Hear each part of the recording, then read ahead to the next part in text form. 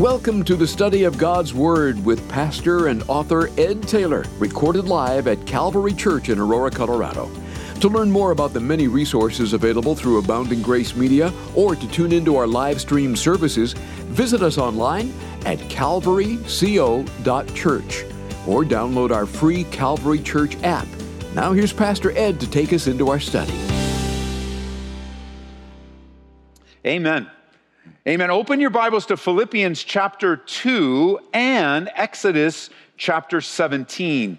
Philippians chapter 2 and Exodus chapter 17. This is the servants class number 3, and I've entitled our Bible study, Serving and Supporting Your Pastors and Leaders.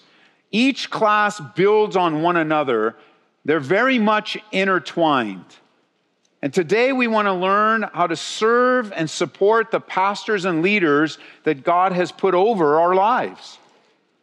It is true, there's no question, that in our Christian service, as a doulos, that was a Greek word we learned last time, or as a diakonos, another Greek word describing service, there is no question whatsoever that in our ministry and service, we serve Jesus Christ. He alone is our pastor. He is singularly the chief shepherd. He is our leader, and there can be no question about that. The church belongs to him. It's bought by his blood, sealed by the resurrection. He's the one that builds his church. The gates of hell will not prevail against it. No question whatsoever. However, I have met over the many years I've had the privilege to serve in this church and also my home church, I've met people that have used the truth that Jesus is our chief shepherd as a way of justifying their lack of submission to the God-appointed spiritual leadership God gave them in a local congregation. You say, Ed, what do you mean?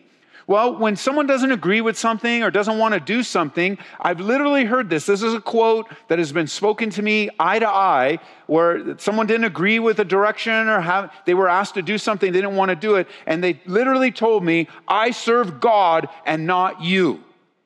Now, that is true in many ways. You do serve God. However, it's not possible to serve God in rebellion to local leadership. It doesn't go. It's like Peter saying, not so, Lord. That doesn't make sense. God has appointed leadership in his church. So when you serve God, the way you serve God many ways in the local congregation is by serving the leaders that God has put in your life. And so when there's resistance to serving the leaders in your life and supporting them, there's always division and chaos and confusion. And when that occurs in a local church, the devil always wins. Just remember that. The devil loves to fish in troubled waters, and one of the ways waters get troubled in a local church is by a lack of submission to the leadership that God has appointed. Let's make the biblical point first. The Bible teaches very clearly, unequivocally, that God has ordained spiritual leadership in his church. Another way of looking at it is you could say there is a clear chain of command within the ministry. You can jot them down. I'll read them to you. 1 Timothy chapter 5, verse 17. Let the elders who rule well be counted of double honor, especially those who labor in the word and in doctrine. Hebrews chapter 13, verse 17. Obey those who rule over you and be submissive, for they watch out for your souls as those who must give account. Let them do so with joy and not with grief, for that would be unprofitable to you. Peter says in 1 Peter 5, verse 5, likewise, you younger people, submit yourselves to your elders. Yes, all of you be submissive to one another and be clothed with humility, for God resists the proud, but gives grace to the humble. And I like how the NLT pulls out a portion of this. The NLT would say, likewise, you younger people, you must accept the authority of the elders. And this is an important truth to keep at the forefront of our serving, that we are co-laboring together for the work of the kingdom. When you think of co-laboring, I want you to think of this. When you hear the word co-laboring, I want you to think of partnership. So much of ministry is a partnership. Even companies today are changing the titles of those that serve, and they'll call them partners, because it's such a valuable understanding that we're in this together. I also want you to think, when you think of co-laboring, I want you to think of joining a team. It takes a team. We're collaborating together as a team. And I think a team is a really good illustration because you have different roles, different positions, different places. And in order for a team to be successful, everyone has to do what they are supposed to do, where they're supposed to do it as a team. Co-laboring, collaborating is also something that we would use. A phrase that we like to say around here at Calvary is, we lock shields. We're in this together. We're side by side fighting the real enemy, not each other. Or another phrase that we like to use here to describe this thought is a Bible study. I did a Bible study on this entitled, We is the Language of Ministry. We is the language of ministry. None of us do anything alone. We do it together. And the more together we are, the more progress we can make for the kingdom. Submission to leadership is vital. Another way of thinking of this is to never forget that we are all under authority. Not some of us, but all of us. And when we speak of authority, we have to remember that God desires our submission to authority. Now, this is a good time to pause, and let's broaden the subject just a little bit, because it's a very difficult subject to talk about. And I know that some of you have strong feelings surrounding authority and leadership and submission, because in previous authority structures that you have witnessed or you have experienced, you have seen horrible abuses by those in positions of authority.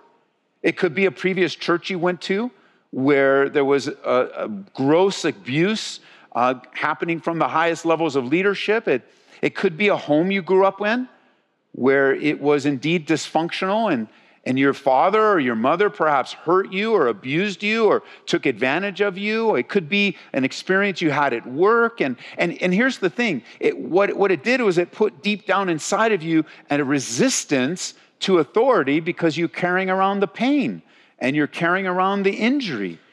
And so that has caused you to have strong feelings about this. Maybe even you're known as kind of like the rebel or the resistant, and it's because you've been hurt before. So let me just clarify and make sure you understand. Listen very carefully. Where there is abuse and pain, your submission to God takes precedent. You are under no obligation to submit to abusive, painful leadership. None whatsoever, especially in the name of God. However, where there is godly leadership, that is to be matched with godly submission. There really is no other choice. Because I would say among all the abuses and the hurts that happen in churches specifically, godly leadership far outweighs bad leadership. Now, there is bad leadership, and there are mistakes being made, and there is pain and hurt, even in this church, through all the years that we've been here, even through decisions I've made. And yet God is gracious to help us through them. God is gracious to help us learn. He's gracious to receive humble and repentant hearts. And on the same point, as we learn in Ezekiel, if there's no repentance, God will not allow it to continue. It will not. He will replace those shepherds. He will take them out and replace them with shepherds after his own heart, as we learned in our last class. But let me repeat this. This is so important to your success in serving God. Where there is godly leadership in the church, there is also to be godly submission.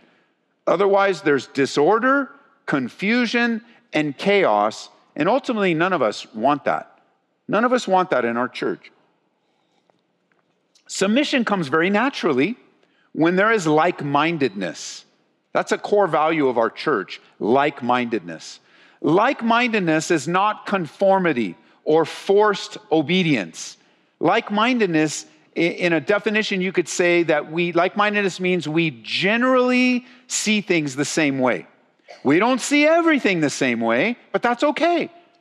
but we generally see most things the same way. And because of that, we're not going to argue about things that are going to hold us back. We're just going to agree to disagree in a very loving, caring way, and we're going to move forward for the cause of Christ. There is a greater cause than our disagreements, and that is for the gospel to reach the lost and lives to be transformed. So like-mindedness, I mean, you think about it, it's necessary in every area of life. You need like-mindedness in your marriage. You need like-mindedness in your friendships. You need like-mindedness with your kids. You need like-mindedness with your coworkers. I mean, you think there's like-mindedness is such a core of healthy relationships, but it's not like you have to be like someone.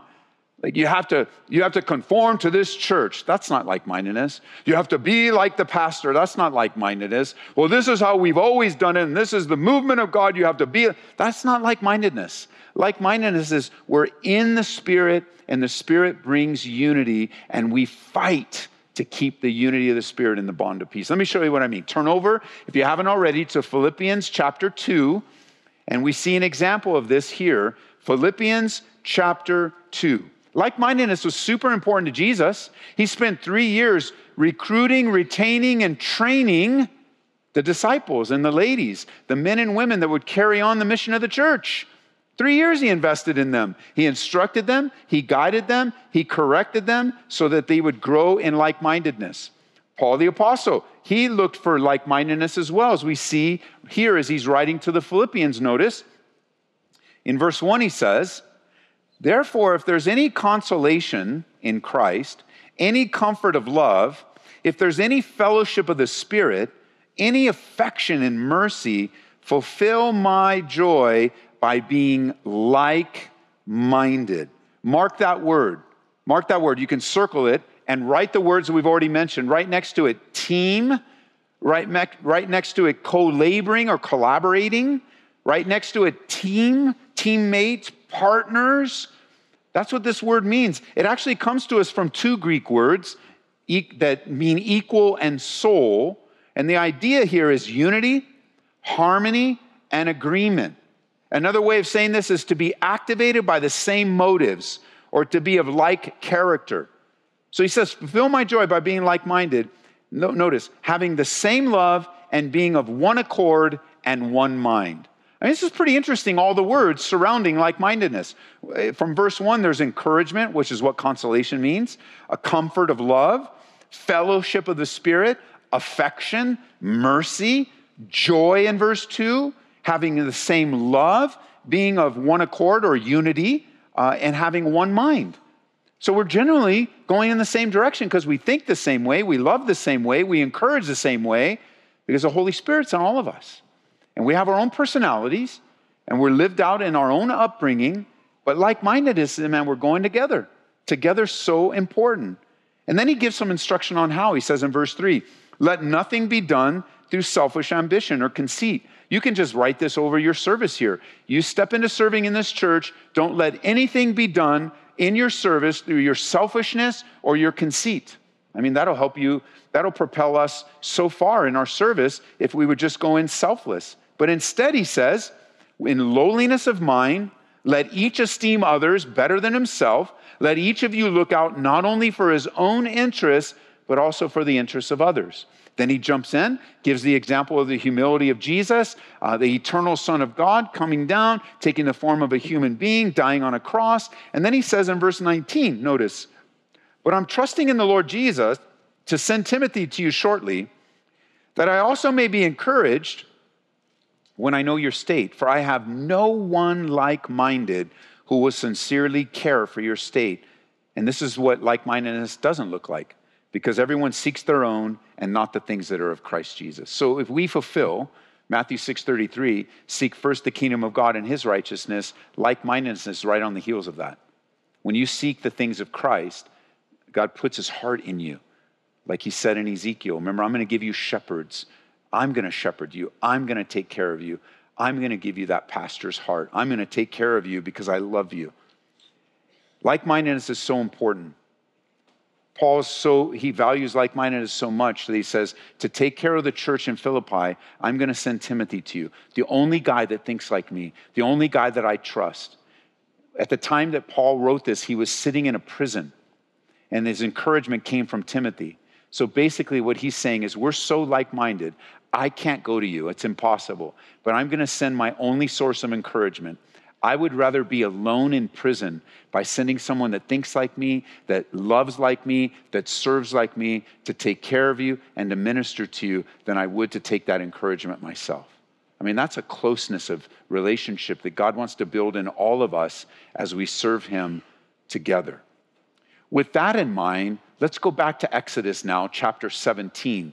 Exodus chapter 17, as we study now a time in the life of the leadership of Moses as he is leading the children of Israel. They come to a place where they are attacked and lives are threatened. And we find in this example of Moses a beautiful picture of like-minded leadership, even in the Old Covenant, even before the blood of Jesus Christ is shed, because God is the same yesterday, today, and forever. His heart for like-mindedness began in the Garden of Eden between Adam and Eve. They were to come together and know one another in unity, to be together, to fight for one another, to know that someone has your back and is watching out for you when seeing things that you can't see and doing things for you that you can't do. Can you imagine a church filled with men and women who are just looking out for one another? It's God's will for our lives. And you can't stop a church like that. But a church that's fighting and divided, and I don't like this and I don't like that, what a waste of time. And let me tell you something, what a waste of a life to go through life criticizing everything all the time. It does nothing, it only makes things worse. And you'll see there's even an opportunity here where criticism could totally take away the opportunity to partner together in ministry. So pick up with me in verse 8, and let's see this in action. Exodus 17, verse 8. Now Amalek came and fought with Israel in Rephidim. And Moses said to Joshua, choose us some men and go out, fight with Amalek. Tomorrow I will stand on the top of the hill with the rod of God in my hand. The nation of Israel being attacked, this is life and death here. These are life and death issues. If they lose this battle, many lives will be lost. Kids will be kidnapped. It's a horrible situation. And the Amalekites come to attack. And I don't have time to develop this. I've done it in another Bible study. But it's important for you to realize that the Amalekites here, this group of people, they become a picture and a type of the flesh. Because there's a broader lesson in this section besides just the unity of leadership and the submission to leadership, but there's a broader lesson of how the flesh always attacks and how you're always going to have to deal with your flesh, always going to have to deal with the temptation of your flesh. And you can't compromise with your flesh. You've got to wipe it out. As the New Testament would say, you have to reckon the old man dead. And I think it's a great illustration for service that you can't serve God in the flesh. You need to walk in the Spirit, trusting in God, and you got to deal with the flesh. You can't make excuses for it. You can't coddle your flesh. You can't feed your flesh. You can't compromise with your flesh. And we see this when the flesh shows up to attack, God wipes it out. And that's the same thing he wants for you. Notice in verse 9, there's really no more information given to us other than the scenario and then the response. So we don't know what the rest of this conversation is, but what was given to us is simply in verse 9, Moses said to Joshua, and he says a couple of things. He says, first of all, choose some men and go out and fight with Amalek.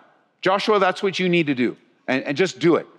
And he doesn't give any explanation. He doesn't give, other than just we're being attacked. He's not giving any more information. Just go do it.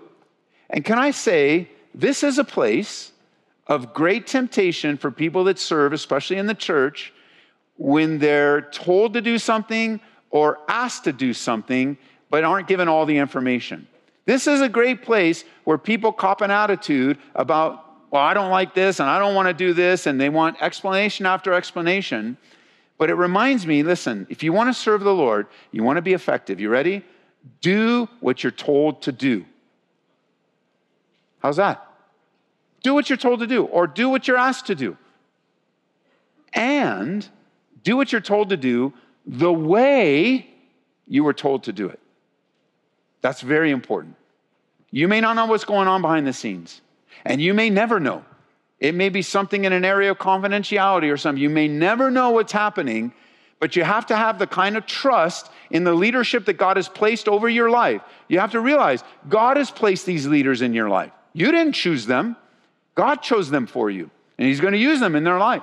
Here, Joshua, because the second thing he tells them is Joshua, you get the men and you go fight, and I'm going to go up to the highest, safest place, and I'm just going to be up on the hill. I mean, can you imagine Joshua and his response? Can you imagine? What do you mean? What are you talking about? I'm going to fight. Why don't you come fight with us? Why are you going to the top of the hill? What do you mean? You're going to put my life at stake so you can be up on the hill and have a little barbecue or whatever? Like, who knows what he was saying? Who knows what he could have said? But that's not what he said. The right response when being given direction in the church is here in verse 10. So Joshua did as Moses said to him. That's the best response leading in the church. Again, let me clarify. If you're asked to do something simple or sinful, the answer is no. And no way. If you're asked to compromise or something that would not glorify God, you're being led by bad leadership or ungodly leadership, the answer is no. But let's be honest here. Let's be clear. Most of the leadership in church is very good, very godly, very God-honoring. There's no reason or excuse for us to cop an attitude when we're asked to do something, and then asked to do something very specifically. Because if you are going to support those that God put in your life, if you are going to come alongside to strengthen their ministry, then it has to be cooperative. It can't be his way and your way. It can't be her way and your way. It can't be their vision and your vision. It's only one vision. There's only one vision in a local church. It's the vision that God has given to us. There's not 10, there's not 15, there's not 40. There's only one. And we got to catch on to that and say, God, I'm willing to do it, even though this would be hard. Hey, you go fight, go in the place of danger, but I'm going to go up on the hill. And he doesn't even really, we aren't given the word there, except that he's going to have the rod of God in his hand. And that could trigger in Joshua, hey, I know when the rod is lifted, God does great things. I remember. So that there's enough for God to say, okay, I may not have all the answers, but I have seen God's hand on this man before, and I'm going to trust him. And that's really what's needed in ministry. We need to build trust. Trust is the currency of ministry, by the way. For a lack of a better term, using currency because it's valuable to us in the world. Well, what's valuable in the church is not money. What's valuable in the church is trust. And trust is the currency of any relationship. And it's especially important that we have each other's back and we trust one another. That's why when those that are closest to you and if you have given the most trust to betray you, that's why it hurts so much. And that's why you get upset. You're like, but I trusted you. I gave you that information. I mean, we did this together, and you did what? That's why it hurts so much. And perhaps that's even why you're withholding trust even now, because you don't want to be hurt again. But see, that approach, there is a way to walk in wisdom towards something without taking things into your own hands. If you're withholding trust, if you're withholding obedience, if you're withholding submission in the context of your local congregation to people that love you and demonstrated love, you are taking away your life of faith. You're no longer living a life of faith. You're living a life that you control. You want to live by faith, and it's vulnerable to live by faith. For us, it's risky because you can get hurt again. Let me just say, you will get hurt again. Pain is a part of life. In this world, you will suffer tribulation, the Bible says. But because we're going to suffer is no reason, no good reason, no bad reason for us to withhold ourselves from all that God wants to do through our lives. And it's usually this area right here. The leaders and people that put in your life. I look, even leaders that are godly and love the Lord, but maybe have made mistakes along the way. Here, you're serving with a leader that's made a mistake or has offended you or didn't say something right or make some bad joke or something that offended you. The Bible gives you direction on what to do. If your brother has offended you, go to him, you and him alone, and work it out. Work it out. Talk about it. You'd be amazed how much will happen when you just go to the brother or sister and say, you know what you said hurt my feelings. And the response can only be, will you forgive me? That wasn't my intent. And then God works it out and we move forward. I think of the conference that we just held recently this week. First time ever, big step of faith for us. I mean, we went big and God blessed it amazingly. But if you were to hang out with us for the last few months behind the scenes, oh my, the spiritual warfare, the tension, the friction, the offenses of all this working together, and this didn't work, and this didn't happen, and this. But you know what? We've learned to work it out, to talk about it. Love covers a multitude of sins. Why? Because we need to choose to die to ourselves so that the people will be taken care of and loved. Everyone that showed up, they did not need to know about all that we were going through or all the little things, big things. They didn't know. All they needed to know is have Jesus high and lifted up, that he loves them as worship leaders, creatives, tech, and everything else, and that he wants to equip them for the work of the ministry until he returns. We'll take it. The leaders and the servants will take the hits, will take the difficulties, and believe me, I'm not saying I want more of them. I'm just saying we'll take them. Because that's why God put us in that position. And of course we're going to make mistakes. But there's ways to rectify them and ways to solve them so that the church doesn't become all divisive and upset and critical and everything that would cause us to stunt our spiritual growth. So here it was. It says at the end of verse 10, Moses, and now two more guys are revealed. Aaron and Hur, they go up to the top of the hill. And so it was. When Moses held up his hand, Israel prevailed. And when he let down his hand, Amalek prevailed. So you get the picture. He's up on the hill. It's the mountains there are not very big. It's a hill. He's up there overlooking the valley, and he's got his hands up perhaps like this, and he's got a rod in one hand, and it's the position of prayer. He's in a place interceding with God for the people. He's praying for them. And Moses wrote Exodus. So he looks back on this and he says, hey, when my hands were up, there was victory. But if I got tired and my hands started coming down, then there was defeat. And he's showing that the place of victory is always the place of prayer, but you can get tired in prayer and you can get weary in prayer. And you can, when you're doing one thing for a long time, it can be very easy to get tired. Because notice it says, in verse 12, when Moses' hands became heavy. And anybody knows, if you ever tried this, to keep your hands up like this, you're not going to keep them up forever. They're going to start feeling like they're 2 tons hanging on your arms. And before you know it, you're like, oh, and there's nothing changed. It's just hard with your muscles and everything, keep them up. So his arms began to feel heavy. And what happens when his arms became heavy? His arms went down. And what happened when his arms went down? There was defeat with the children of Israel. So notice what happens in verse 12. His hands are becoming heavy. They took a stone, put it under him, and he sat on it. And Aaron and Hur, mark these words, supported his hands, one on one side, one on the other side, and his hands were steady until the going down of the sun.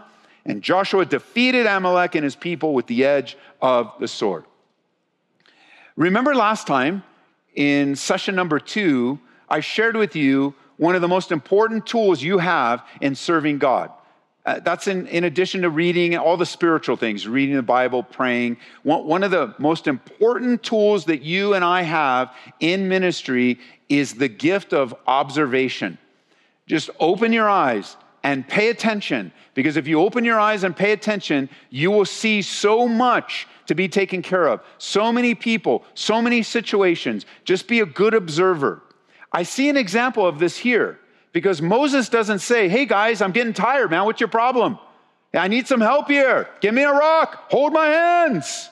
He doesn't do that. He's working against the heaviness. He's doing what God's called him to do, but it's inevitable. He's getting tired, and they see it. And they act on it.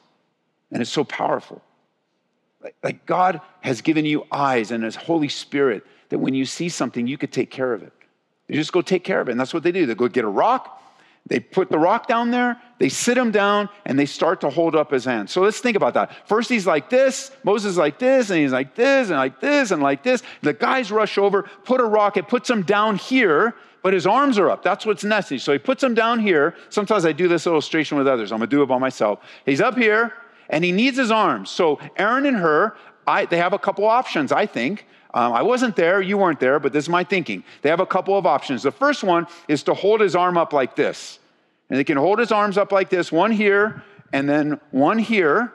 But again, they're putting themselves in the same position. They're going to get heavy. They need some kind of leverage to keep his hands. So this is what I think they did. I think they got down really low under the arm, and they went right up in his armpit, and they held his hand up with some leverage. We call that the armpit ministry. It's very stinky, very nasty. You know, Moses hasn't taken a shower in forever. The desert's hot. It's just not the place anybody wants to be unless you're submissive and supportive and you realize that it doesn't matter where you go, the people matter. I don't care how stinky Moses is, it doesn't matter. And that stinkiness could be a lot of different things. You know, you serve with someone and you start to see they're not a perfect person. You start to see that they don't walk on water. You see, oh man, this guy's just as normal as me. Yes, it stinks, doesn't it? But nobody wants the armpit. Everybody wants the glory. Everybody wants the attention. But there's none of that. That is so wrong in every sense of the word. The whole lot of ministry is stinky business. Let me just say it like you just got to hear it this way. Ministry is hard. Sometimes it's harder than hard. Serving people in the context of the church, being a representative of Jesus, is very much like first responders, like police officers, like ER techs and ER nurses and doctors, where you're dealing with people on the worst day of their life. You're stepping into with love and hope and mercy on the worst day of their life. And you do that every day over and over and over and over again. It's hard work. It is not for the faint of heart. It's not like a little hobby you dabble in. You've got to really care. You have to have the heart of Jesus in you. You have to be willing to die to yourself. God is calling you to take care of people's lives in some of the worst situations. And if you don't do so with love, you could do a lot of damage. And rarely people sign up for the armpit ministry. People want other things. You know, I hear this phrase, I kind of changed my voice for it, but like I hear this phrase, I am not called to that. Well, what are you called to? Like the rest of us are called to that. Why aren't you called to that? Why aren't you called to do the hard work? Why aren't you called to chip in? And again, as we build on other studies, it's kind of like the world. Well, I climbed the corporate ladder. I paid my dues. Man, until you die on a cross and rise again, you paid nothing, man. Nothing. This is all unto Jesus, the author and finisher of our faith. And the people that walk in this church, even if this is the first time someone walks into this church, and they deserve to be served in the love of Jesus, to get a taste of the love that God has for them. The ministry is not glamour or celebrity. There's even a new phrase today. It wasn't this way 10 or 15 years ago, but it's super popular now, and that is the celebrity pastor. Let me tell you something. There is no such thing as a celebrity pastor. You've got to pick one. You want to be a celebrity? Then go off and be a celebrity. But that's not pastoral ministry. A pastor is a shepherd and a servant who lays down his life for the flock. And so don't let the world lie to you. Don't let the church world lie to you. There's no such thing. And if you start serving in this church, because that's the sake of this, you're going to start serving in this church, you go, man, that's heavy. It is, because people matter. People matter. I'm not saying you won't make a mistake. I'm not saying you won't do something wrong. I'm not saying that we're all going to be perfect. That's silly. Of course, that's not going to happen. But with the right heart, really, God will use you in ways that you haven't even imagined. It says in verse 13, Joshua defeated Amalek. What Aaron and Hur saw, nobody asked them to do it. They saw it. They go, hey, man, let's take care of him. Let's go over. Let's help him. Let's support him. And this is a phrase I'm going to be meditating on because I was looking at this text again the last week or so. I love this phrase, and I'm just going to be meditating on it for a couple weeks. In verse 12, where it says, his hands were steady. I mean, that's pretty cool. I mean, that just stays steady. I looked that Hebrew word up. It actually means faithful. So something to do with steadiness and faithfulness, I'm going to be thinking about. It's like so cool because that's what we want. We want our hands to be steady. We want our lives to be faithful.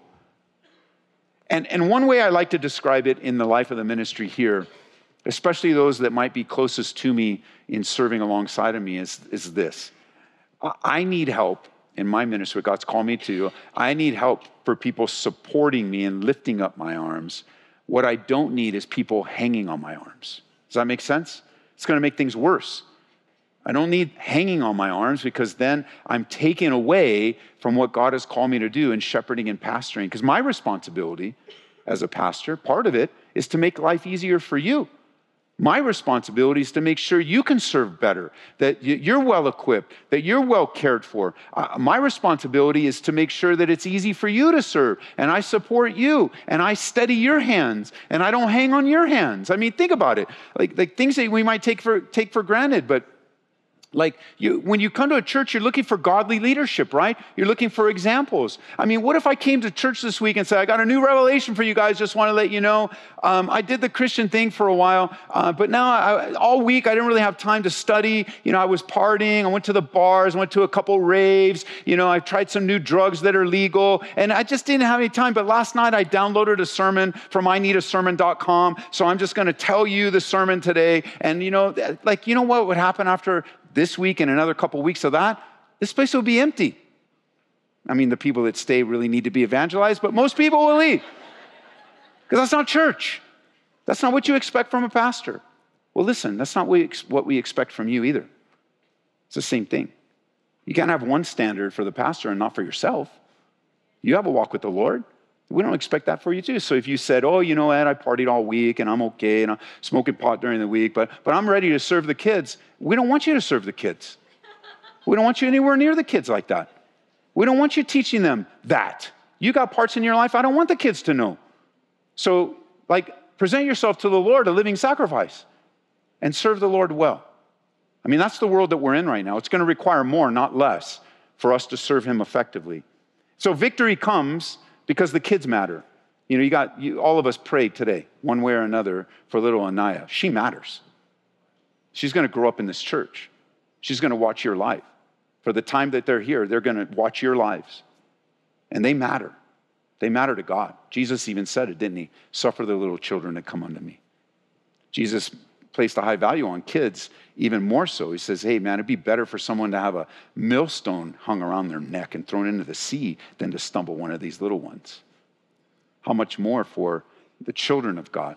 So service is pretty serious. We take it seriously. It was so important that in verse 14, God told Moses, write it down. He said, this is what I want you to remember. The Lord is my banner. This is the banner of what he wants to see: cooperative, collaborative teamwork. And in summary, two things before we leave. How does victory come? I want you to notice, we kind of go back. First of all, number one, there's an attack. There is an attack in the spirit. The Amalekites are attacking the children. There's warfare. And in the midst of that, number two, notice God spoke. God saw it and had a solution for it. And he spoke to Moses and gave Moses the instructions. You'll see this all throughout the scriptures.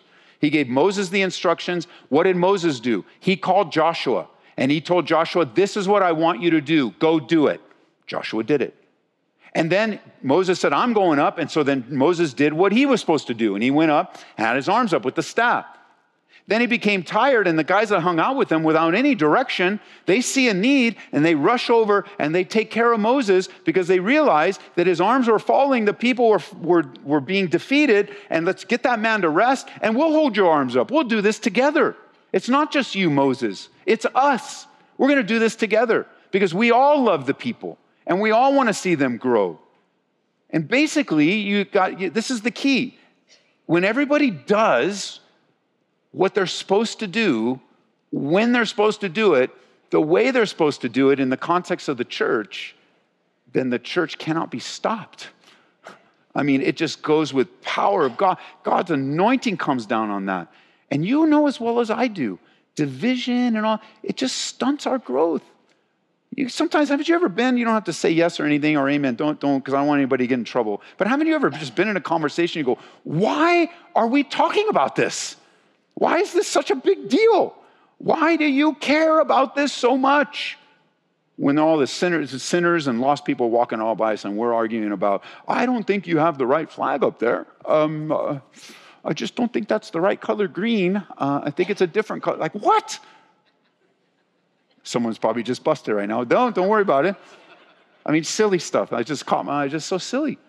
The Lord is doing great things, and we want to be a part of it. So let me just say this, as the worship team comes back up, let me just say this. I want to give you the number one hindrance to your effectiveness in ministry. And it's a practical thing. I mean, obviously, the spiritual is already taken care of. You're in the Word, you're praying, you have a growing walk with the Lord. You got that. And sin is an obvious one. So it's not just sin in general. This number one thing will stunt your spiritual growth and halt your progress in serving immediately. You ready for it? Write it down. You ready? Pride. Pride will stop you in your tracks. It will grieve the Holy Spirit. It will make you someone you didn't want to be. Pride will make you argumentative, resistant, unsubmissive, and it happens to us all. We have to keep our eyes on the Lord. God values humility and brokenness. You know, pride is so bad that the Bible has to say that God resists the proud, but gives grace to the humble. That's how important it is in your life. You want to be effective, walk in humility and dependence. Pray for a servant's heart, so that you can support your pastor and you can support your leaders with a like-mindedness that grows and grows and grows. Amen? Wow, heavy stuff. So good. It is so good to learn how to serve. I mean, this is gold right here. This is gold. This is so good. If you would just put it into practice, our church will be so blessed, and so will our community. Father, thank you for the work of your Spirit in us. And help us, God. We're all human, and that's the problem. We're human. We make mistakes. But God, I know there's wounded people here. I know people are mad at pastors, mad at churches, maybe not even in the room, but watching online and listening on the radio maybe, because they're not mad. I don't know, maybe they're mad at you too. It's not like, I don't know all the feelings, but I know there are people angry, which kind of holding them back because they got burned. And they didn't forgive. And I think that's a key. So I just pray forgiveness into their hearts so they could be released from their own bitterness and they could be released from their own pride, really. Maybe it was a dysfunctional home that caused such great pain. And just as a little kiddo, little daughter, little son, they don't really have any power or control over it, God. Just pray comfort and healing in their hearts. It could be the last church they were at. It could be this church, God. That there just be a willingness to resolve it. And let's be serious about our failures and let's be serious about our mistakes and submit ourselves to you so you get all the glory for the great things you have done. And so we admit to you our humanity, God. We admit to you that without you we are nothing. But with you, we can be, without you, we can't do anything. But with you, we can do all things through Christ that strengthens us. So as people are watching or listening to this, enlist them in the ministry and let's serve until you return. In Jesus' name, amen. Amen. We pray that you've been encouraged by this Bible study delivered live from the sanctuary of Calvary Church. For prayer, call us at 877-30-GRACE. That's 877-304-7223. To listen to this message in its entirety or to join us for our live stream services, visit us online at calvaryco.church or download our free Calvary Church app. Be blessed as you worship Jesus this week.